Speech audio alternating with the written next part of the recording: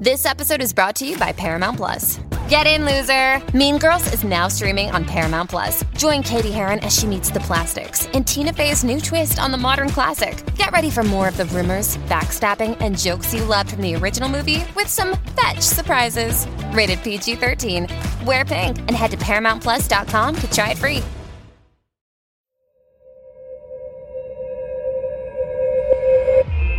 You're listening to a Roddenberry podcast. This episode of Mission Log is sponsored by Rocket Money. Stop wasting money on things you don't use. Cancel your unwanted subscriptions by going to rocketmoney.com/missionlog. That's rocketmoney.com/missionlog. Again, that's rocketmoney.com/missionlog. Mission Log, a Roddenberry Star Trek podcast, episode 511, Concerning Flight.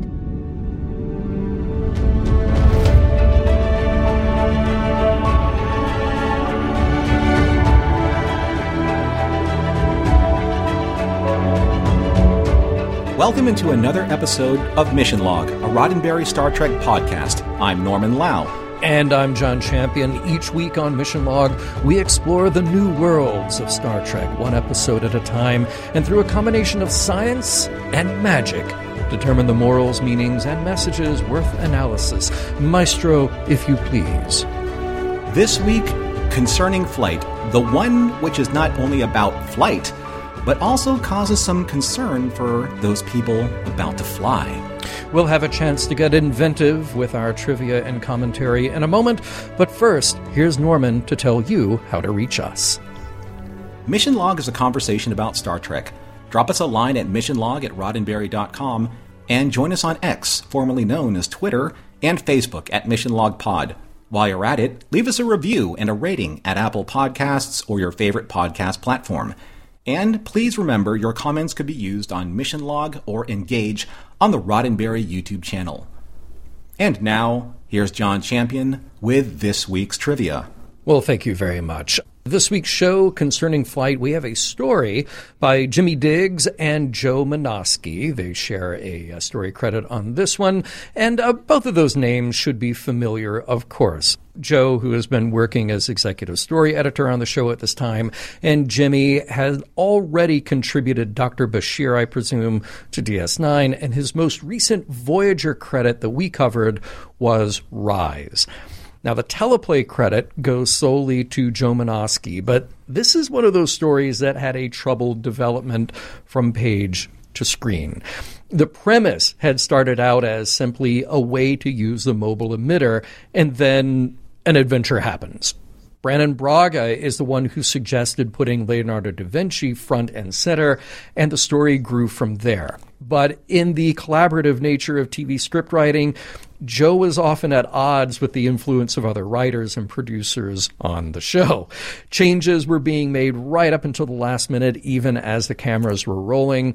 It is an interesting note, too, that Joe is a fan of Leonardo, and he was able to pull from his own extensive knowledge to help flesh out the character for the episode.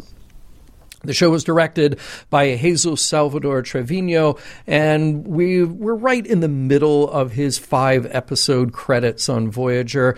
Jesus had also directed 3 for DS9, and on Voyager, we most recently discussed his work with the episode Day of Honor.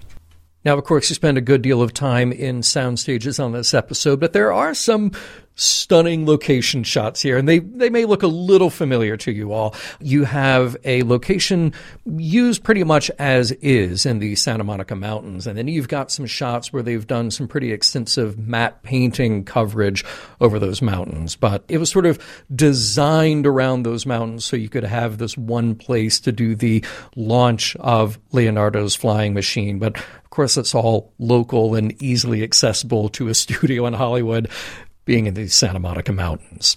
All right, now let's meet our guest stars. We have an unnamed alien who drops by Voyager, and he is played by Don Pugsley.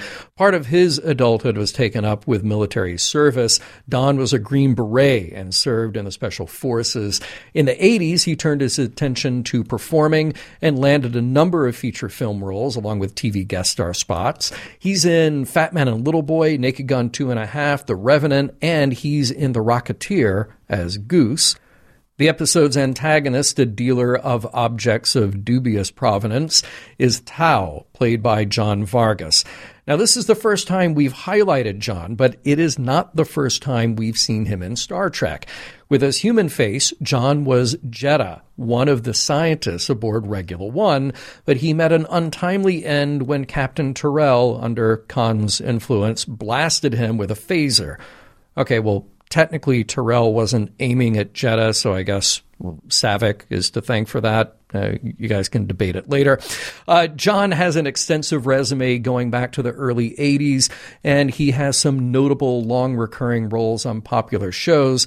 He spent a while on Santa Barbara, Days of Our Lives, and General Hospital. He jumped over to Silk Stalkings, At Ease, and Action, and most recently he has appeared on SWAT. And finally, Captain Janeway's holodeck mentor come to life, Leonardo da Vinci, is played once again for the second and final time here by the great John Rhys Davies.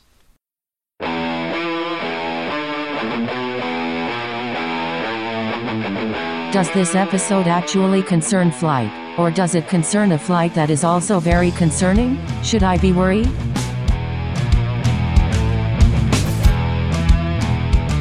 Prologue. In the holodeck simulation of Leonardo da Vinci's workshop, the maestro is humiliated after the failure of his prototype flying machine. Janeway tries to give him the encouragement he needs, but he's so fed up with it all that he plans to move to France and work with the much more sympathetic and rich king. Their conversation is interrupted, though, when alien fire on Voyager takes Janeway's attention back to the bridge, and the maestro perceives it as an earthquake. All the more reason to move to France. Act 1. Yep, feisty little alien ships are unleashing weapon volleys on Voyager to keep the crew on their toes. But what's more odd is that they are beaming away some of Voyager's more important tech. Rations, warp diagnostics, weapons, medical equipment, the main computer, even the doctor's mobile emitter. Voyager can fire back manually and sends the attackers away, but the ship is hobbled. First priority is to shore up defenses against another potential transporter attack and then track down and recover the missing gear. 7 of 9 and Harry Kim are on the case by boosting Voyager's sensor array, and they are fine. Whatever, they're working together. The less said about that, the better. Moving on. 10 days later, Voyager finds a planet thriving off multi-alien species trading and strong signals from Federation equipment on the surface. Janeway forms landing parties to give it a look. In a busy trading marketplace, Janeway and Tuvok pinpoint a Starfleet signal, but it's not Voyager's missing computer. It's Leonardo da Vinci wearing the doctor's mobile emitter and shouting, "Welcome to America," to his friend. Act 2. Leonardo doesn't know how he got here, but he's got a healthy imagination for a hologram. His attention quickly turns to a trader who has a part Leonardo needs for his next invention to keep his patron happy. While he's distracted, Janeway and Tuvok surmise that the Leonardo program was running when they were attacked and happened to be downloaded into the stolen mobile emitter. So here's a 16th century simulation reacting to the new world as only he can, carving out a life here and carrying out his work for the prince. So with some new kit, the three of them head off to the maestro's new workshop. It's full of Leonardo's touches, along with some very advanced technology, like phasers for one thing. While Leonardo seems more concerned with getting his failed flying machine to work, he is aware of the awesome power of this weapon that shoots lightning and can vaporize anything in its path, compliments of the patron who Janeway is curious to meet. Meanwhile, on Voyager, Tom Paris and Neelix have returned from their away mission with an alien who happens to have traded with someone for a Starfleet phaser, tricorder, and uniform. Chakotay backs him into a corner to get some more info about where those stolen goods came from. The alien complies. It's from a powerful trader named Tau, who controls a large province and deals in the weapons and goods he steals from passing ships. Cut to an alien in the market for weapons trying to broker a deal with Tau. Tau is smooth, but also a bit intimidating when he directly implies to his waffling customer that he'll gladly sell weapons to that one's enemies if he balks at the price.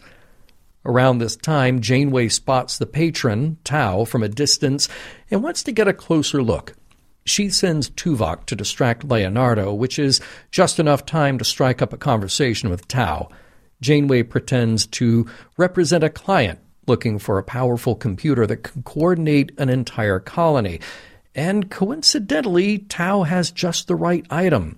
He activates an interface that has a very familiar voice, the Voyager computer.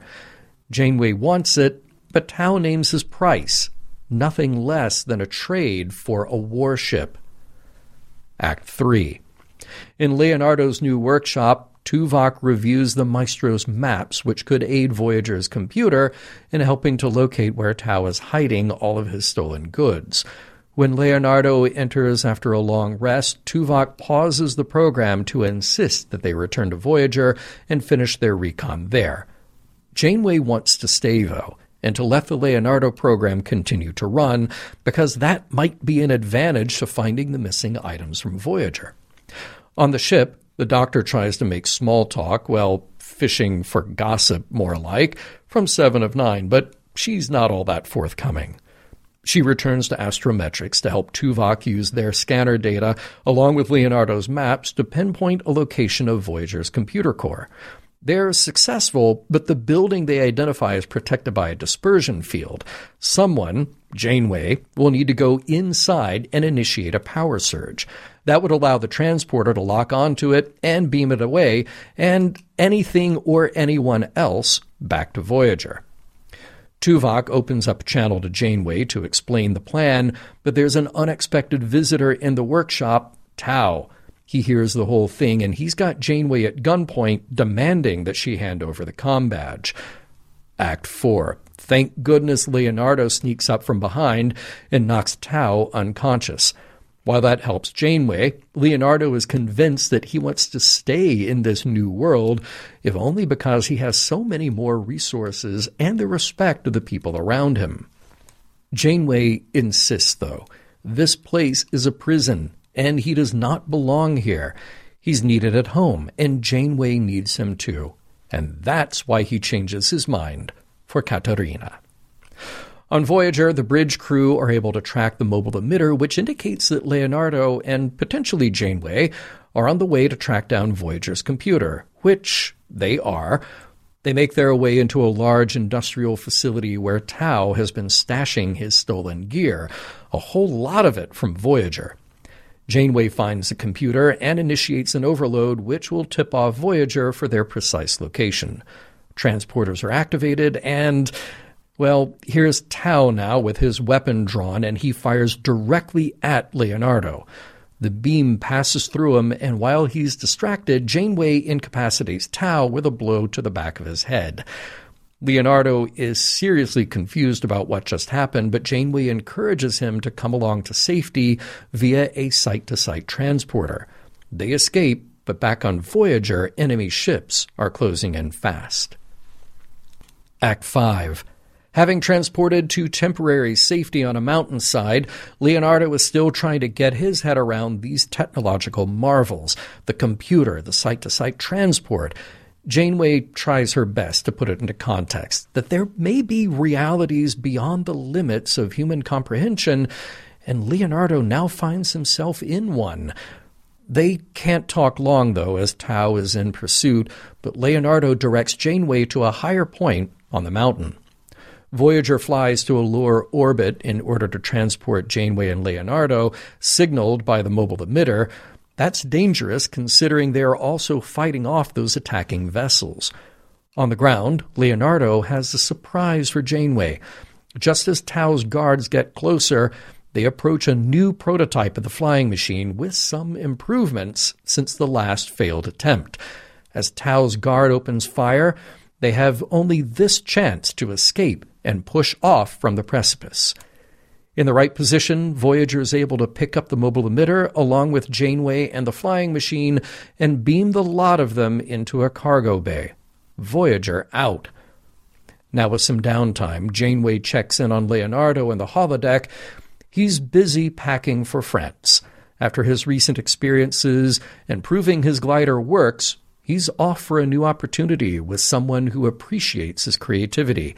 He's newly inspired by what he has seen, and Katerina gives him the encouragement to seek out new worlds by walking him off to his holo carriage.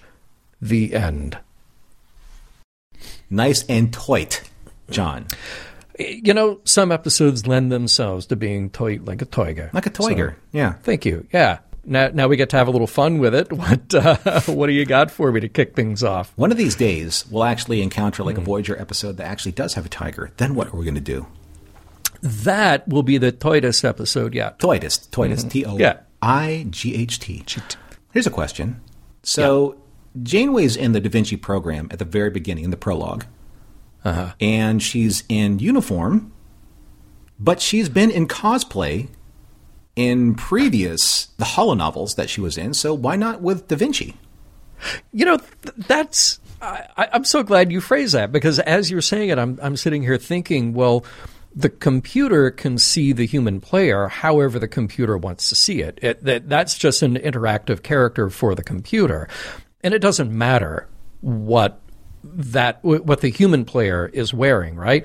So when a human or other organic entity walks into a holodeck simulation, wearing a costume is really just for yourself and for the other human or organic players. Yeah. You know? Mm-hmm. It really is. That's kind of cool. So we saw in the prologue that Janeway and Da Vinci were both drenched by plunging into the river. Plunge into the river. Yeah. So when she appears on the bridge in Act 1, either she left the holodeck and the holographic water just evaporated, or she changed. Yeah. I'm thinking holographic water evaporates? I guess so, although remember when Wesley Crusher threw a snowball out of the holodeck, it still hit and, didn't it hit Picard in the face? That holographic water made it out into the hallway, but I don't know. So many mysteries. Look, I'm going to have many, many questions about this episode and the logistics thereof. So, John's already setting the stage. Only just starting with the holodeck. All right. First of all, I want to know how these aliens just know what to beam away, because it seemed very specific, very precise. Like, here's this tray of medical equipment, but we're going to take the emitter, and then we're going to take this whole computer. I guess then they know how to hook it up to things, so they took that as well.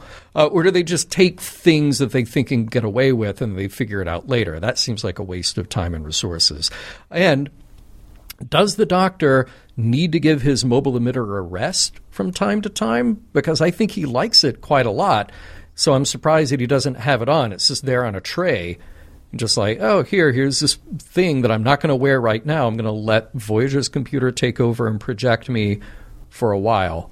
That seems very convenient. Well, he's got to stick it on the magnetic charger. It's got like the chi charger. Yeah, exactly. So he's using that. Yeah. Tuvok every now and then gets a good line. I have the will, but not the means. I loved that line. Loved it. Janeway tells him to fire at will. Yeah, nice bit. But kind of like springboarding off of that, though, firing at will. All of these aliens, they transport stuff willy-nilly off the ship, haphazardly. Yeah. And then Janeway orders Voyager to just fire blindly at any moving target. So what if she destroyed the actual ship that actually had her computer, the main computer console on it, or the main computer component on it, or anything that was really important? They do blow up a ship. I mean, they did. They destroyed a ship. Like, what would happen? It's like, well, we destroyed a ship that had our main computer component on it. Well, okay. So, or it destroyed nothing else but the holo emitter. Sorry, doctor. Or maybe to Tom Paris's point, the emergency rations. The rations, yeah. Everything else is safe. Yeah. Except for the emergency rations, yeah.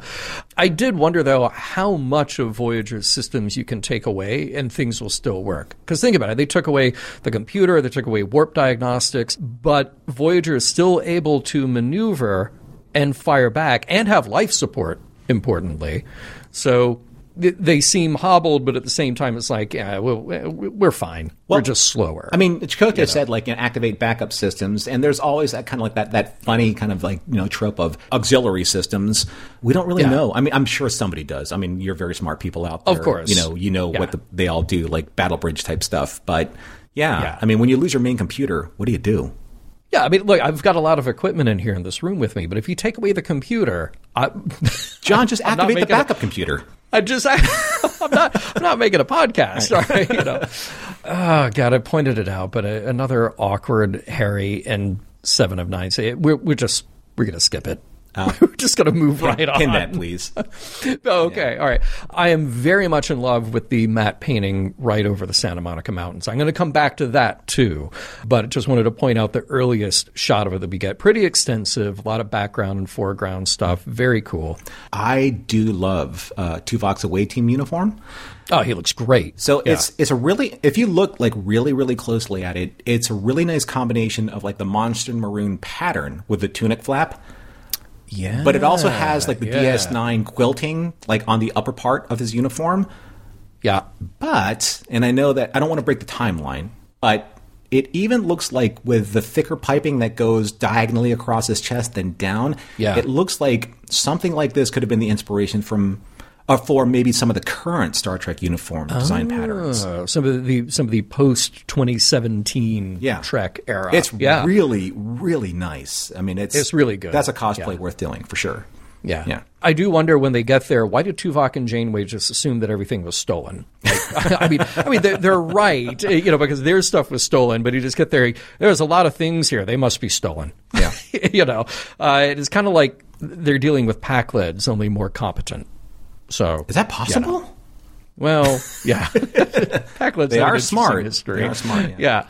Please don't think too hard about how the Leonardo simulation is running. Please turn things off when you're not using them, people. That's just a good lesson right away, right up front. And then that simulation is downloaded into the Doctor's emitter because somehow the Doctor wasn't using it, and his program was safe in Voyager's computer, which I guess is not part of it that got stolen.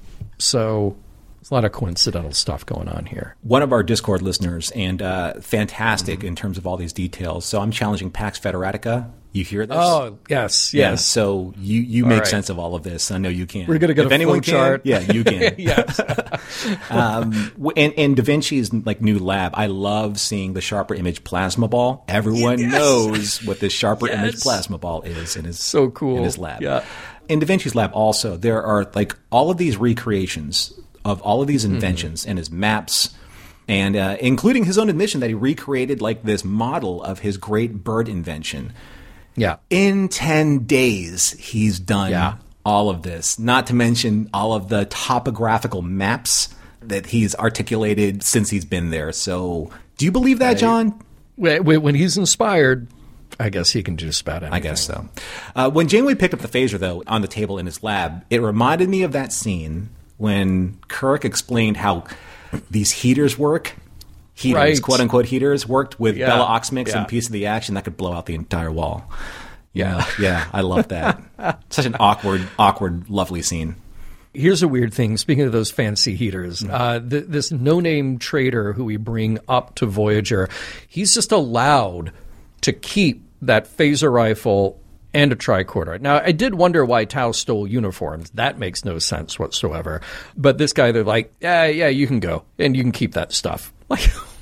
Why? No, that belongs to you. You can literally beam him off the ship without that stuff. That is a good option for you, too, Chakotay, as long as you're in charge. Wasn't there an episode that talked specifically about Voyager's technological contamination of the Delta Quadrant? Yeah, I know. Yes, thank you. Yeah. Okay.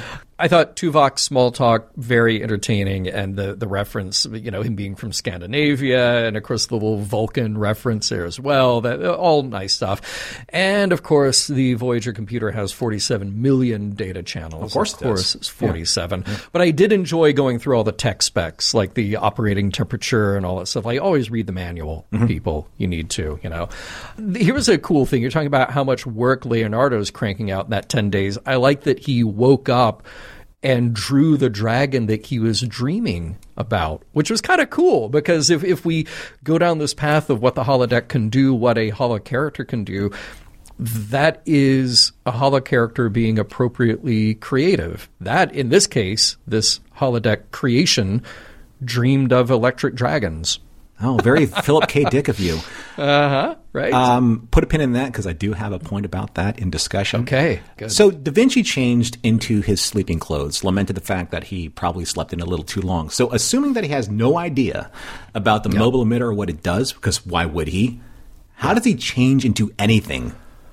Oh. How does he actually physically remove anything from his body? Because he's literally, like the Doctor, like a hologram outside of the holodeck, but he's fixed to what the mobile emitter downloaded from his program. Right. Maybe that's like a failsafe that the holo emitter has, is that the character can't turn off or remove that device. It's all good question. That 29th century technology, man, I'm telling you, man, it is literally the Deus Ex Technologia of our story. Now, look, Tuvok has a very good point about returning to Voyager. I think he's right. But why is Janeway insistent about letting the Leonardo program run? It kind of doesn't make sense. Like, Leonardo is creative and talented, yes, absolutely. But what is the opportunity that Janeway thinks she's taking advantage of by letting the program just run? Like, cut your losses, take the equipment, go. Go home, It's almost as if you read the notes that I didn't post to the actual document before you wrote your notes. Oh, funny. Okay, all right. This is going to get interesting. Yeah. I did like the 7 of 9 and Doctor scene. Suffice to say, I was correct. She was not. Just great 7 of 9 line, and I love the Doctor's need for gossip. Like, he's stuck in there and he can't take it anymore, and he wants to hear the profane Klingon insults, which I kind of want to hear too, and I'm sure that many of our listeners could share those with us. He's like under a strange version of house arrest. Yeah, right. And he just can't take it, 7 says it's illogical to refer to a holodeck program by name, and I thought that was interesting, but even if Leonardo isn't alive, he/it still has a name. And I would think that the Borg would understand all sorts of things, naturally occurring or not, having designations, having names, But anyway, interesting point. I think it's a clever way for the writers to use the word illogical with Jerry and with Tim, because their scene together was... magical. I mean, so you have so good. Two people playing pretty much like in this emotionless space, with 7 and with Tuvok, and it's like, even as emotionless as they are, they're so unbelievably subtle in their nuances. Yes. And that it's like that it's the right level of being completely understanding, but also a little competitive. And it's great. Yeah, it's absolutely. Gold. Now, as far as the plot goes, again, so many questions here. We go a few short steps from we can't find the computer to it's there in the building and now we know everything about the building. Like it is that quick. That scene is good because Jerry Ryan and Tim Russ are so good. Right. But otherwise, like, if you follow the plot of that scene, it's like we know nothing, but there it is. Now we know everything about it. Go to time code 2609, back to this lovely, I said I was going to mention the matte paintings again. Here's another shot of a matte painting over the mountains. And I love it. There's a flying object over that matte painting. And I kept studying it and watching, see if I could get some detail out of it. And I kept thinking, well, whether it's just an airplane that they happen to capture in the film plate, or if it's a deliberate piece of animation, either way, it's great because it lends life to that matte painting. I'll do you one better, John. I'll do you one better. At timestamp 2608, Yep. because we probably looked at the same matte painting. Same shot. Yep. Yeah. Is that the Griffith Observatory in the background to the far right? Oh, it might be. Looking at that particular mountain range perspective of the, of that, what is it, like Hollywood Hills? Not the Hollywood Hills, but that area better than most. It just looked like that's where the Griffith Observatory would be, but again, it's just a matte painting. I was kind of thinking the same thing because I was looking to see if there was an area where they covered the Hollywood sign with part of the matte. Yeah. So you would be right.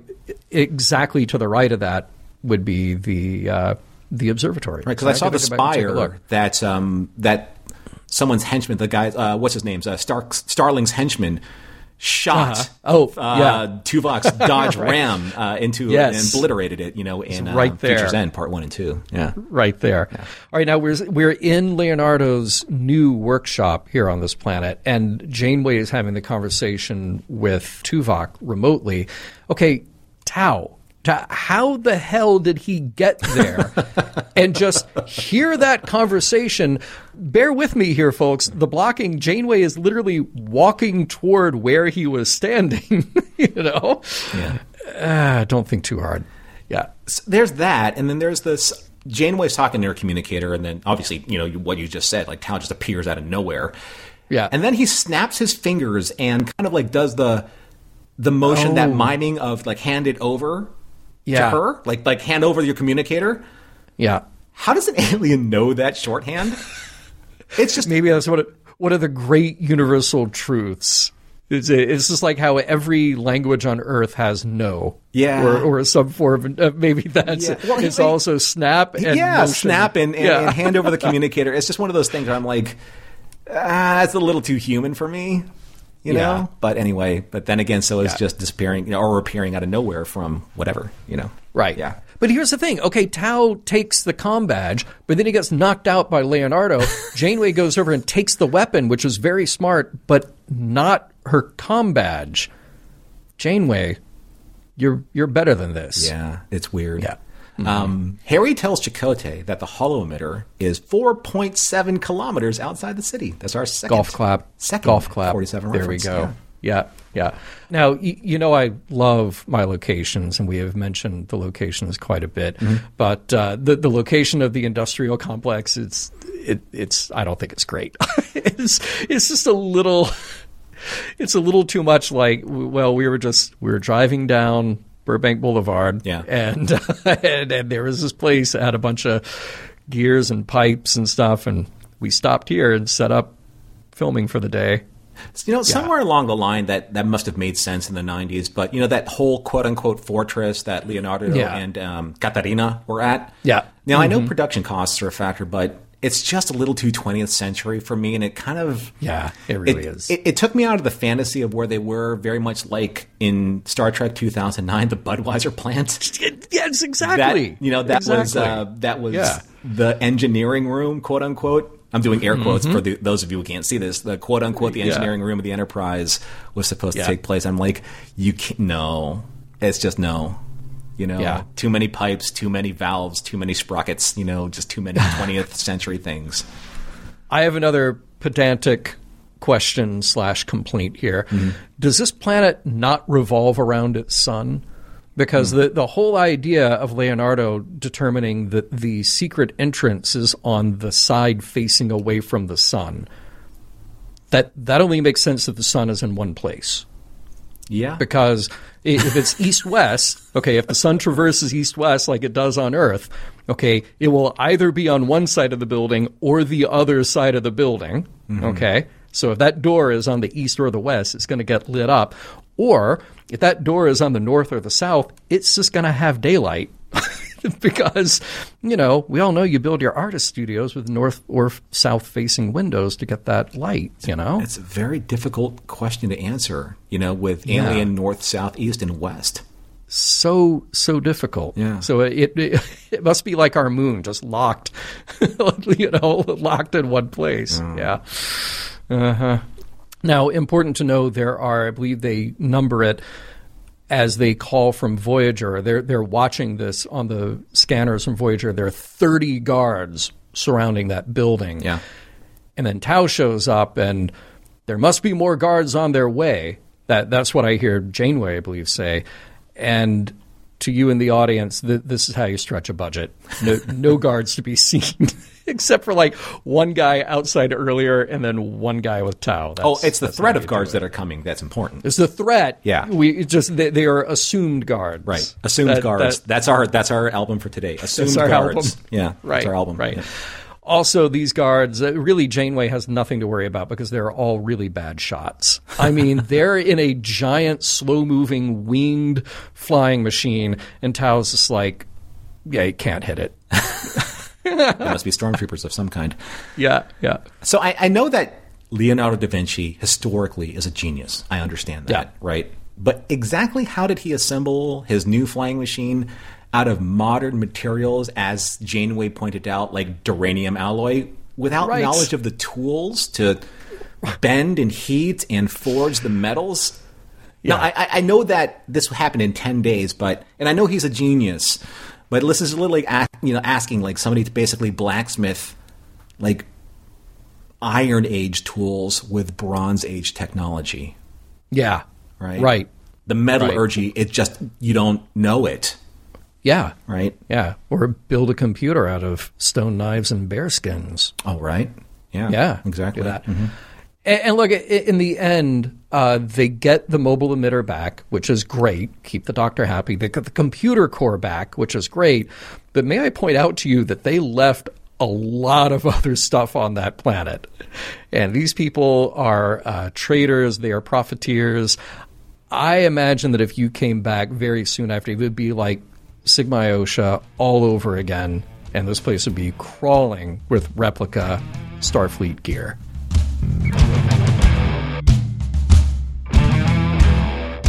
Now that our concerning flight is underway, you are free to unfasten your seatbelts and move around the cabin, but not over there. Someone might randomly beam you away if you stand over there.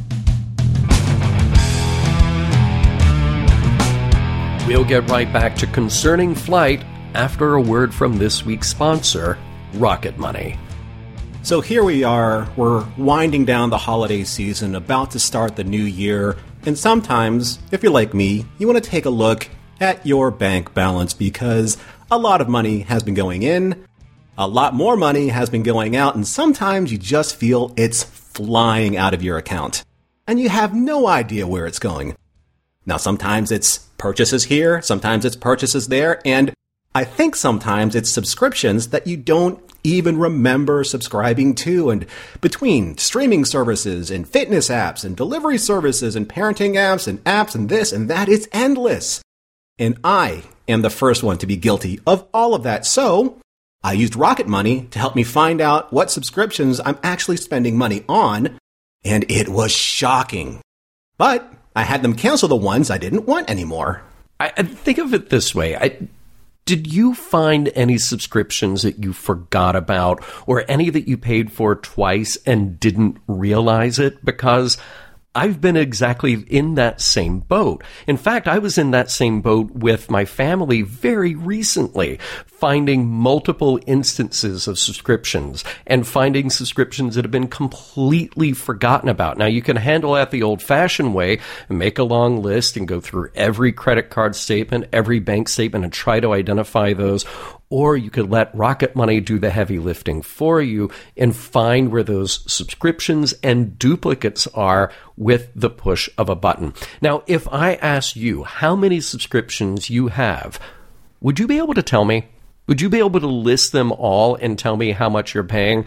I can tell you that I might come up with a number off the top of my head, and it would be completely wrong. Now, for those of you who aren't familiar with Rocket Money is a personal finance app that finds and cancels those unwanted subscriptions. Like John, you were saying, duplicate subscriptions, and it monitors your spending and it helps you lower your bills. How does it do that? Lowers your spending, reduces all of those unwanted subscriptions. I can see all of those in one place, and if I see something I don't want, I can cancel it with a tap at Rocket Money. I never have to get on the phone with customer service. And they'll even try and get you a refund for the last couple of months of wasted money and negotiate to lower your bills for you by up to 20%. All you have to do is take a picture of your bill, and Rocket Money takes care of the rest. You know, that is such an important point that I think a lot of people overlook. One of the great features about Rocket Money Premium is that their customer service will do all the work. They will get on the phone. They will negotiate to lower your bill, and they'll help cancel those pesky subscriptions where maybe they're a little hesitant to just instantly cancel if you request it. I think about it sometimes, and getting on the phone with a customer service representative to try to cancel something, that becomes a full-time job, and that's a job that I don't want. So I'm happy to let Rocket Money take that over for me. Now, Rocket Money has over 5 million users and has helped save its members an average of $720 a year, with over $500 million in canceled subscriptions. Think about that number one more time. An average of $720 a year. To me, that is definitely money that I could spend someplace else and be a lot happier with it in my pocket.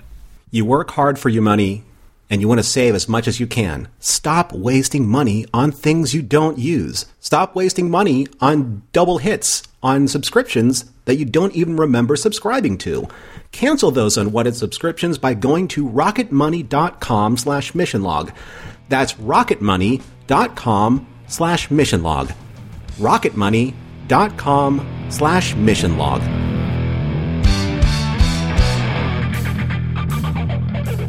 All right, Norman, sometimes you land upon an episode where I think there are some clever lines, some good ideas are just kind of thrown out to us, the audience, to kick around. But then I ask myself, well, wait, is the episode actually about that or not? Or was it just the episode is kind of chugging along because you got plot point to plot point, and then, well, this seems like a good opportunity to drop in a line that is clever or interesting, whether we revisit that or not, or dig deeper or not. And I do think that there's a nice exchange that Leonardo has with Captain Janeway. When are we not in prison? When are our lives free from the influence of those who have more power than us? And then fast forward a little bit, if this new world is a cage, then it is a cage of gold. And I think back to, well, The Cage, the very first episode of Star Trek, and that is the idea partially that is being explored there. And we get to see that through two very different sets of eyes. We get to see it through Pike, who in The Cage, not to be confused with Menagerie, is absolutely horrified at the idea of living in this cage, even though there is so much appeal there for a life that he kind of wishes he had. Mm-hmm. And then there is the very different appeal for Vina, who has been through the horror of that ship crash and wants to live out her life of that fantasy.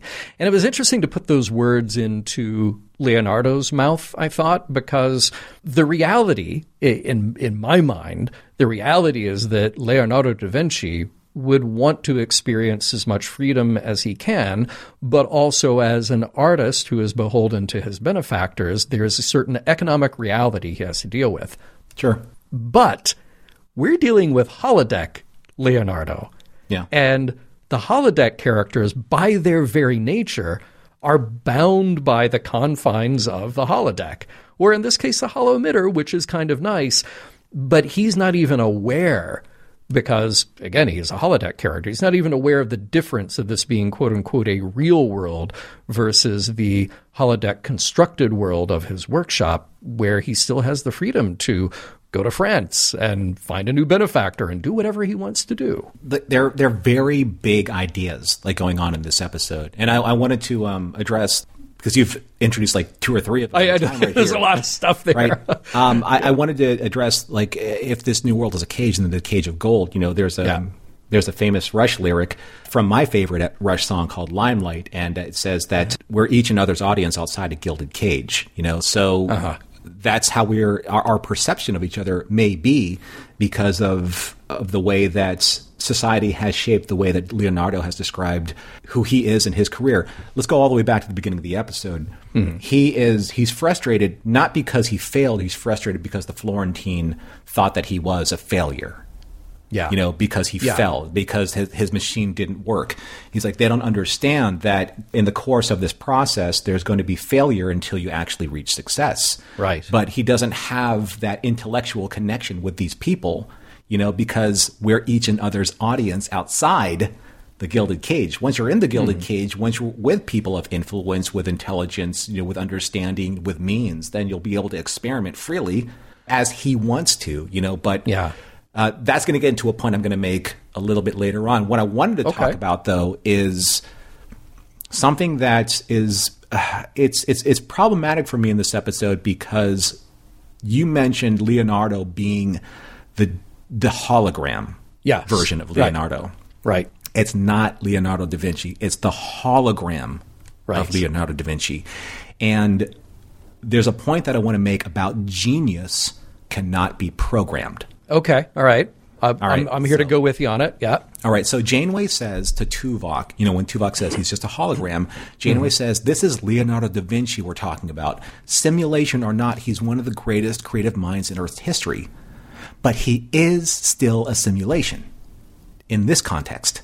Yeah. Right? Yeah. So I understand that Leonardo da Vinci is one of the greatest inventors and intellectuals human history has ever known. Yeah. But genius itself can't be programmed or codified, right? True genius is about being able to organically absorb and process and utilize information and turn it into something extraordinary, whether it's science or technology or art or music, poetry, whatever.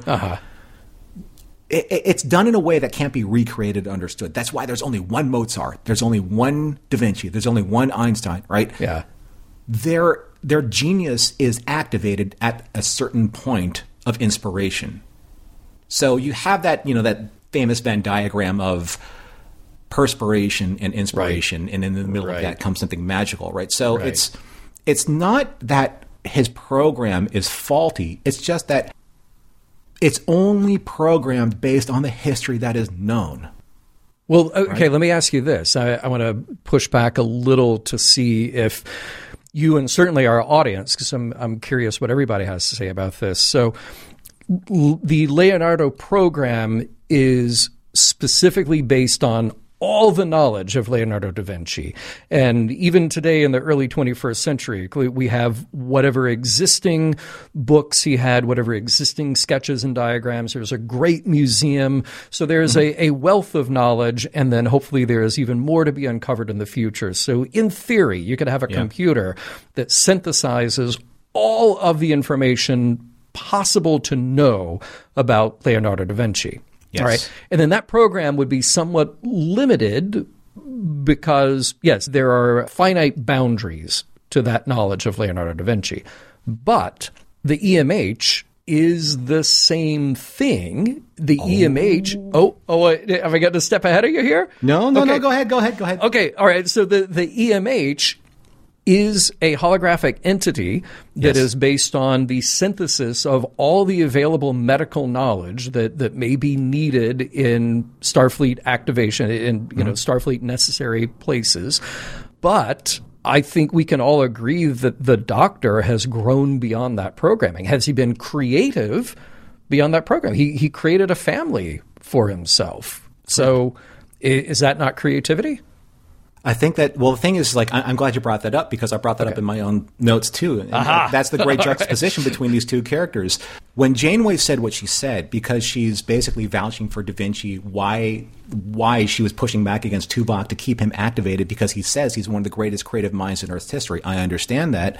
That's true. I'm not debating that at all. I don't think that's part of the discussion. What I am debating is that Da Vinci's genius comes from a point of organic thought and inspiration that can't be codified by what we understand from history. History only understands Da Vinci from his manuals, from his teachings, from anything that has been written down or has been diagrammed or has been, again, created in artwork, et cetera, et cetera, et cetera. That's Da Vinci.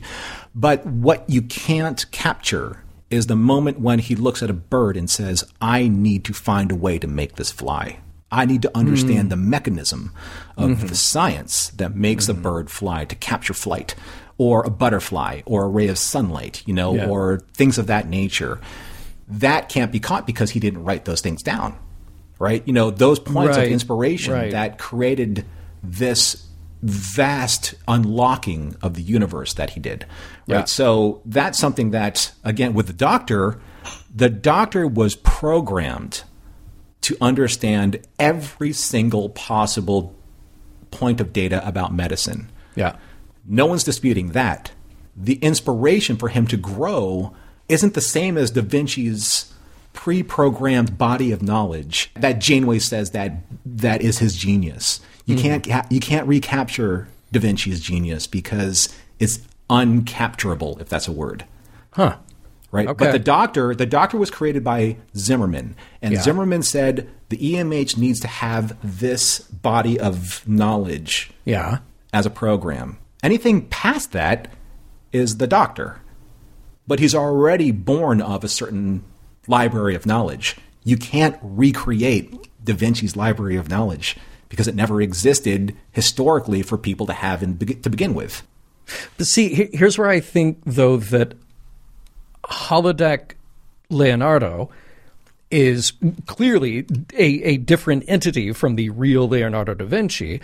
And maybe it's the nature of what the holodeck program does. Maybe it's the nature of the holo emitter. Maybe it's the nature of having outside unpredictable influence.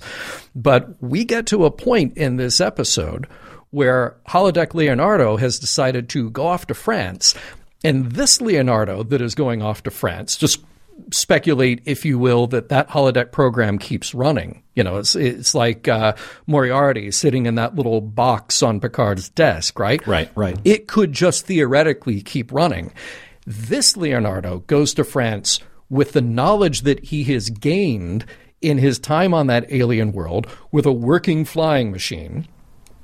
And literally at that point, then, I suppose it's not Leonardo, but it is the holodeck mechanism that has a certain level of creativity that is now making an alternate history of, you know, and literally, so that Leonardo, you could write a whole other, turn this into a novel or a graphic novel. Here's Leonardo going to France to meet the king, but guess what? Now the flying machine works. Yeah. And now this Leonardo has knowledge of a weapon that fires lightning.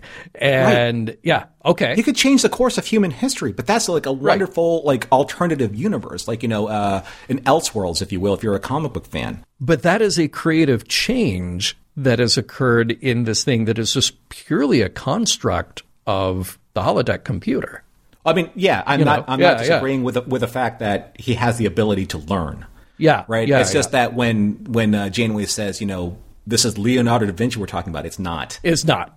I agree. You know, it is a simulation. I mean, she says simulation or not, he's one of the greatest creative minds in Earth's history. Now, what he takes with the stimuli that happens, you know, to him after the fact is different. Yeah. You know, and obviously someone of his genius intellect would be incredibly influential when it comes to absorbing any kind of information. Because I think one of the things that, you know, we don't want to gloss over too much is that he is not close-minded to the opportunity of learning.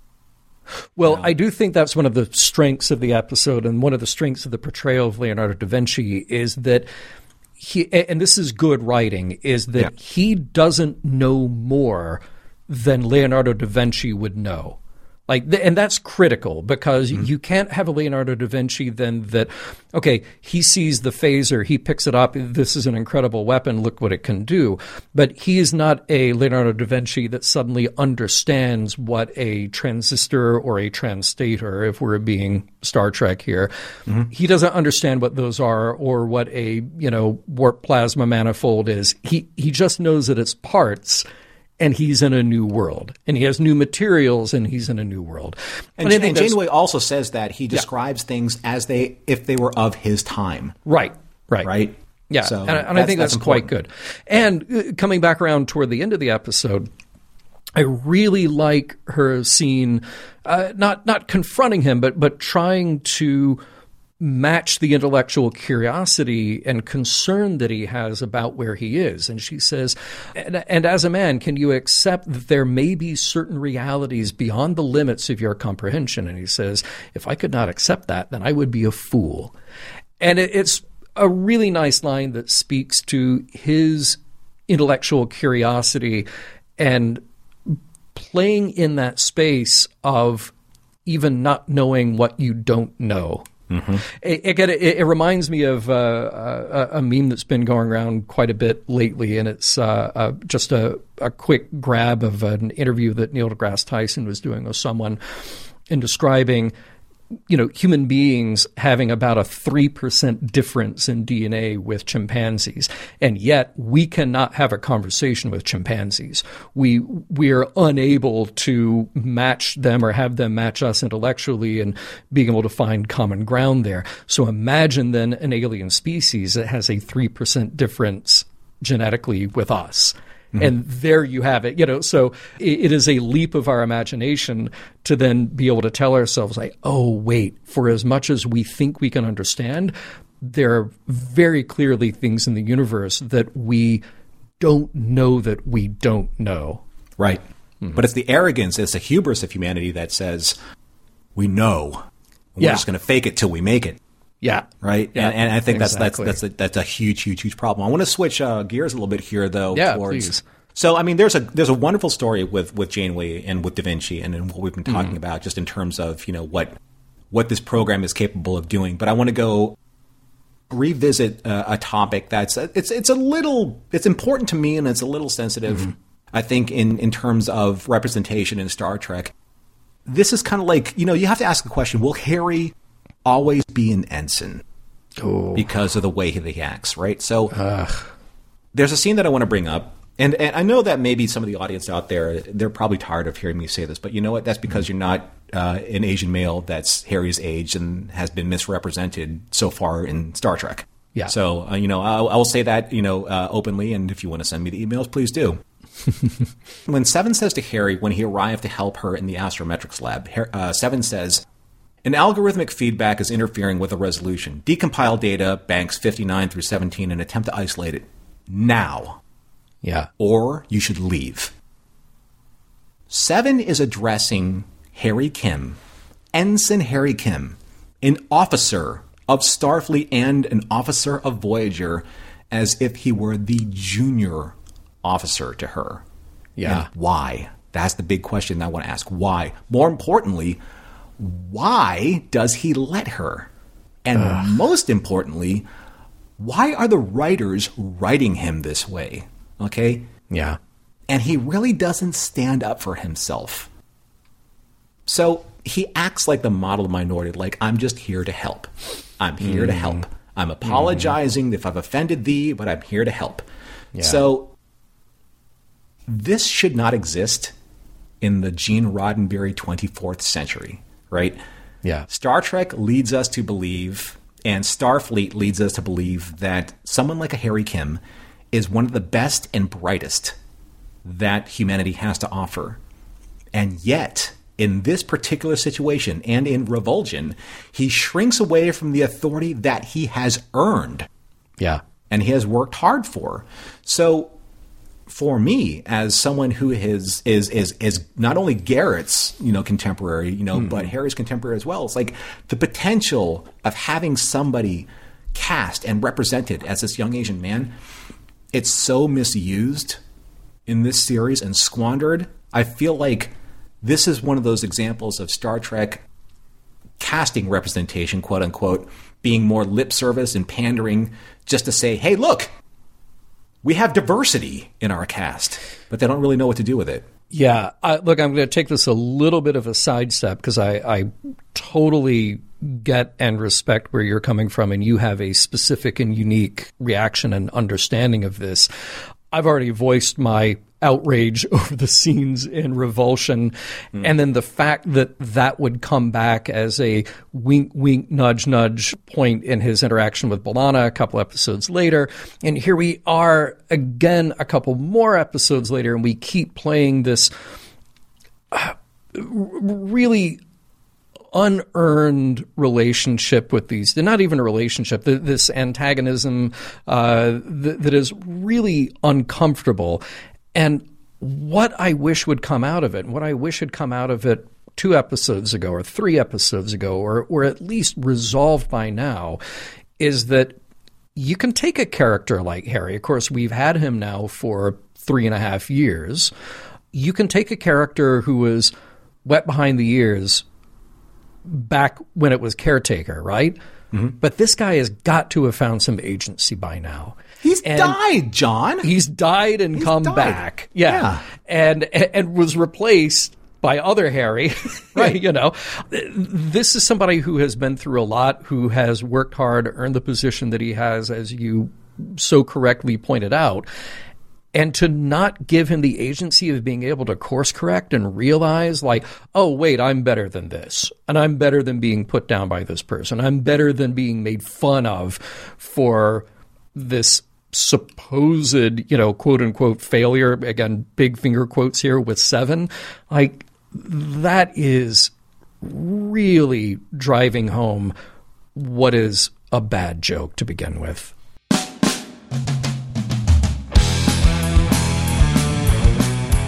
Norman and John are about to bring this concerning flight in for a landing, so please stow your tray tables and return your seats to their upright position.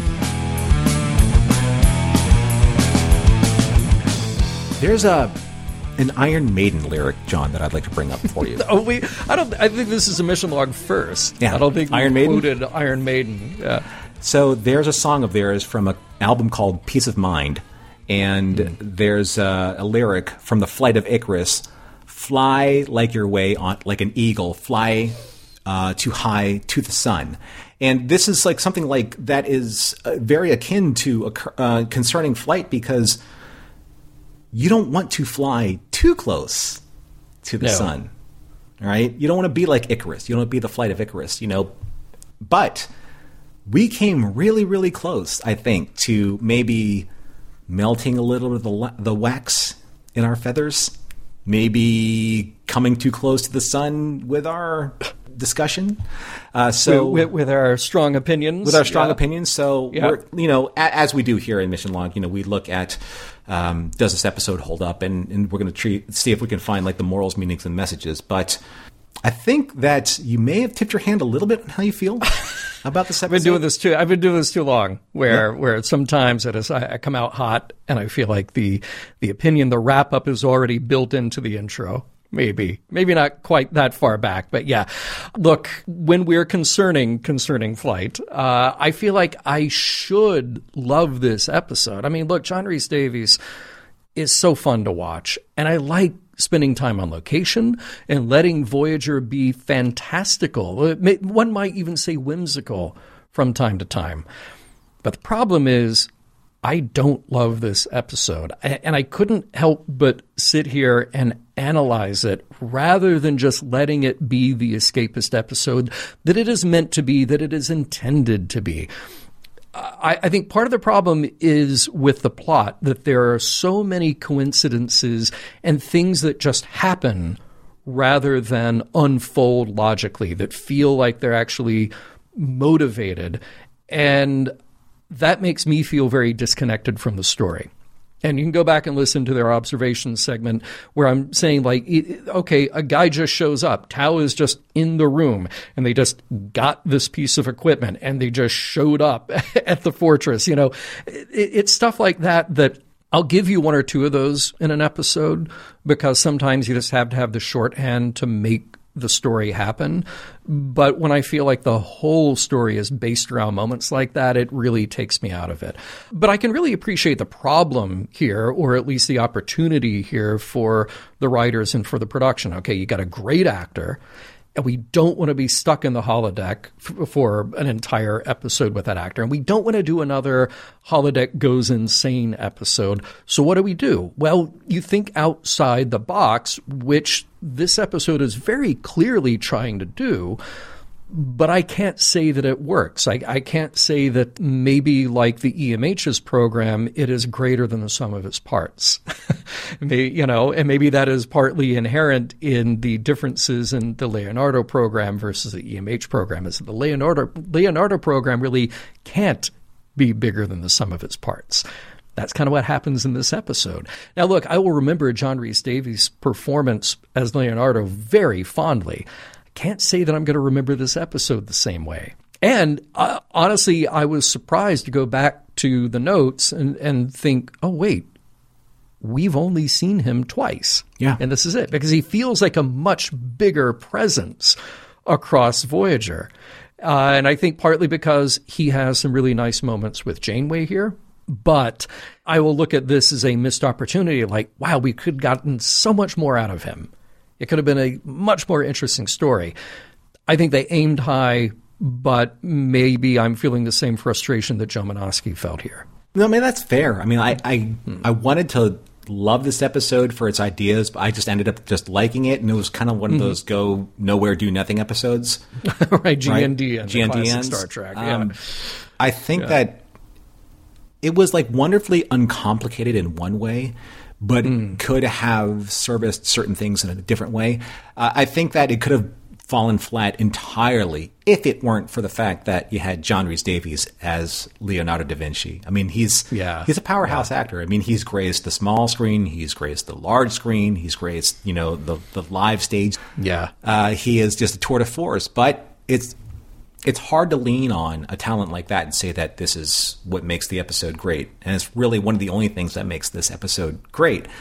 I do love the fact that the construct of Leonardo da Vinci is kind of like this walking, talking, dynamic, living argument between Leonardo da Vinci and his consciousness about Arthur C. Clarke's third law. Right? Any sufficiently advanced technology is indistinguishable from magic. Because there's a scene where Da Vinci says to Janeway, I cannot believe it.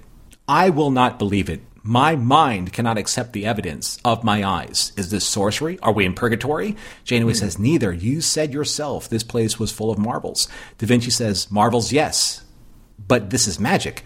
Enchantment, not science. And I refuse to believe in enchantment. I love that he's wrestling with what his genius intellect knows and what he has experienced. And that's where Clarke's third law comes into place. But I do think that this episode really kind of like finds its center where Janeway says to Da Vinci, as a sparrow, your mind would be too small, even with the best of teachers. And Da Vinci says, as Aristotle himself were to perch on my branch and lecture till he fell off from exhaustion, still the limits of my mind would prevent me from understanding the limits of your comprehension. And Da Vinci says, I could not accept that, and I would be a fool.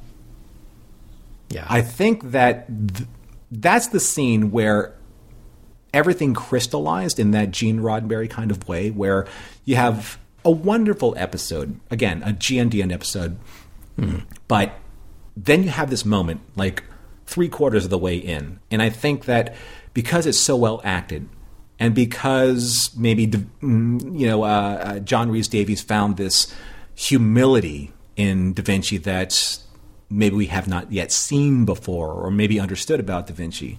Because think about where he came from the beginning of the episode to the end of the episode. In the beginning of the episode, he was yelling at the Florentine thing, you're idiots, you're fools, you're animals. And now he's like, I don't understand everything. Right? Yeah. And I think that's a good lesson for us. I think that my only real critique about this episode is, once again, we see Harry marginalized and his character marginalized for no reason, but at least for me as an audience member, just like yourselves out there, just to reference like this cringe-worthiness relationship that he has with Seven. And that started in Revulsion. So sometimes, and again, this is my opinion only. My opinion does not reflect the opinions of either John or Roddenberry Entertainment, but sometimes I feel that casting representation in Star Trek is more lip service and pandering than to say, and just to say, hey, look, there's diversity in our casting to the audience, as opposed to leaning into understanding what that casting actually really means to the people who are watching it that find it significant, like me. Like when I saw Garrett cast as an Asian man my age, and then seeing him fall under the same complexities of a man my age in the 24th century, it doesn't make a lot of sense to me. Yeah, he needed to grow. He needed to grow beyond his programming. Humanity. in general needed to grow beyond its programming here, right? Yeah. Well, look, trying to come up with some messages. What did we take away? We learned the rest of you do not have the privilege of looking at our page of notes that Norman and I share with each other. And very specifically, we do not share our notes with each other going into the episode recording, as most everybody knows. And I took no notes for this section, which you probably saw like, oh, hey, there's nothing there. I never worry about you, John. You are a professional, like par excellence.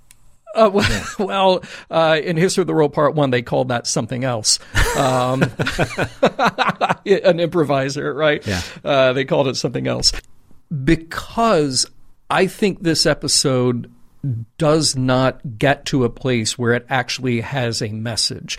I think this is a whimsical, plot-driven episode that is designed to get our characters together and have them go on an adventure.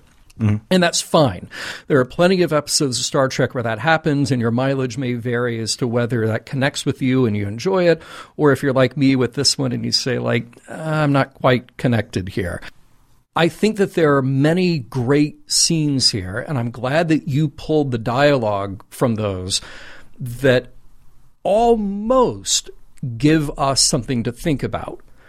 But the problem is the episode never actually takes the chance for that to be a thing that it is about. So there's this question here of whether or not the Leonardo program can grow beyond the series of ones and zeros that it is, with the very definite parameters that it has. Is that spark of creativity actually there? And I very much like your argument that it is not, that it can't be by definition. So we don't really have a way to grow to that. And does that become maybe even an existential problem for this holographic program? Could that Leonardo have some self-awareness in the way that Moriarty does, or that the EMH does, and say, well, wait, I could potentially grow beyond what I am, but I am a historical figure, therefore I can't. Right. This would be interesting stuff, right? And I think less so for Leonardo, but hopefully for the audience, we do get to ponder this idea that you pulled, my other favorite lines here in the episode, about Leonardo having to grapple with the idea that there is a truth to reality beyond what he can experience with his very limited knowledge. This is one of those moments where Star Trek does a pretty good idea every now and then of giving us like a cosmic reset and saying, well, you think you're pretty smart as humans. You think you have these things like the scientific method and a spark for creativity and a way to work through problems. However, remember, you might actually just be that sparrow sitting on a tree branch. And as hard as someone else might come along and try to explain to you that there is a whole world, a whole universe beyond that, you may not even comprehend it. And I think that's a pretty good lesson to remind ourselves of every now and then, that the universe is a much bigger, much more complex and grand place than we think of it here from being perched on our branch on Earth. So there you go, Norman. What else you got for us? For a non-scripted insight, that was absolutely beautiful, John. Yeah. Well, thank you. Look, Star Trek did the work. I just had to process it a little bit. I love messages when it comes to free will and free thought. And there's a quote that Da Vinci says that crystallizes this episode for me for a message. When are we not in prison? When are our lives free from the influence of those who have more power than us? If this new world is a cage, then it is a cage of gold, of marvels, of opportunities. If this prince is violent, violence can be tempered. When I saw that line, not only was it beautifully acted, by John Rhys Davies, but it struck such a chord in me because it's not just a powerful message from Da Vinci's time, but it's a powerful message now, right? And when you take this in context of today's socio-political climate, it seems more relevant than ever. Now, in this episode, Da Vinci is frustrated to the point of rage, right? Because his ability to think openly, to engage in critical discussion, to fearlessly create, right? To fail spectacularly, all of these freedoms, right, are in many ways scrutinized by what we have been programmed as a society at large to think and to feel and to follow. How many times on social media do we applaud and pile on failures, right? But how many times do we applaud success? I mean, kind of like do the math on that, right? So how much talent, has been squandered in our society because the society, refuses to embrace diversity and cultural differences? How many geniuses like Leonardo da Vinci have been silenced this way? How much human potential has been squandered because individual achievement and expressive freedoms don't conform to the status quo of societal norms, quote unquote, right? Now, with Leonardo da Vinci's quote, I agree that the cage is gilded, sure. But there's also a cautionary tale with da Vinci's belief that the grass is greener on the other side of the world, because that's what he wanted to do. He wanted to leave Italy. He wanted to go to America. He wanted to find something that was more promising, more accepting, more open-minded.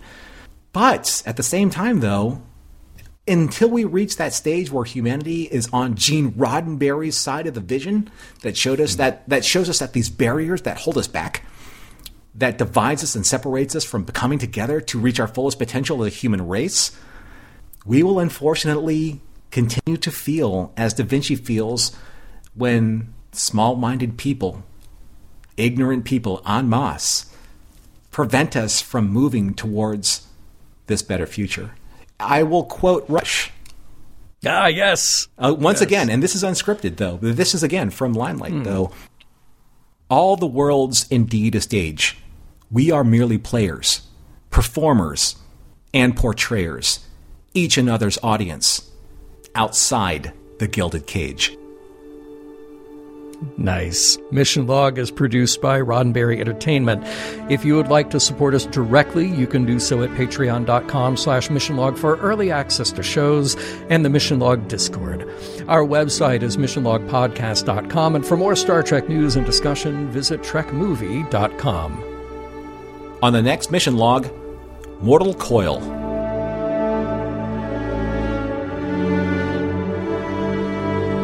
Some of the music for Mission Log provided by Warp 11, online at warp11.com. Special thanks to consulting producers, Matt Esposito, Homer Frizzell, Tom Kozak, Julie Miller, Mike Richards, Mike Shadwell, Paul Shadwell, and David Takechi.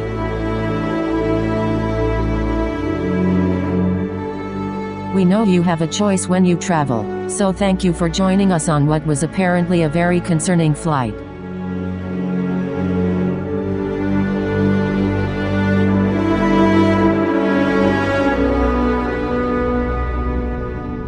End transmission.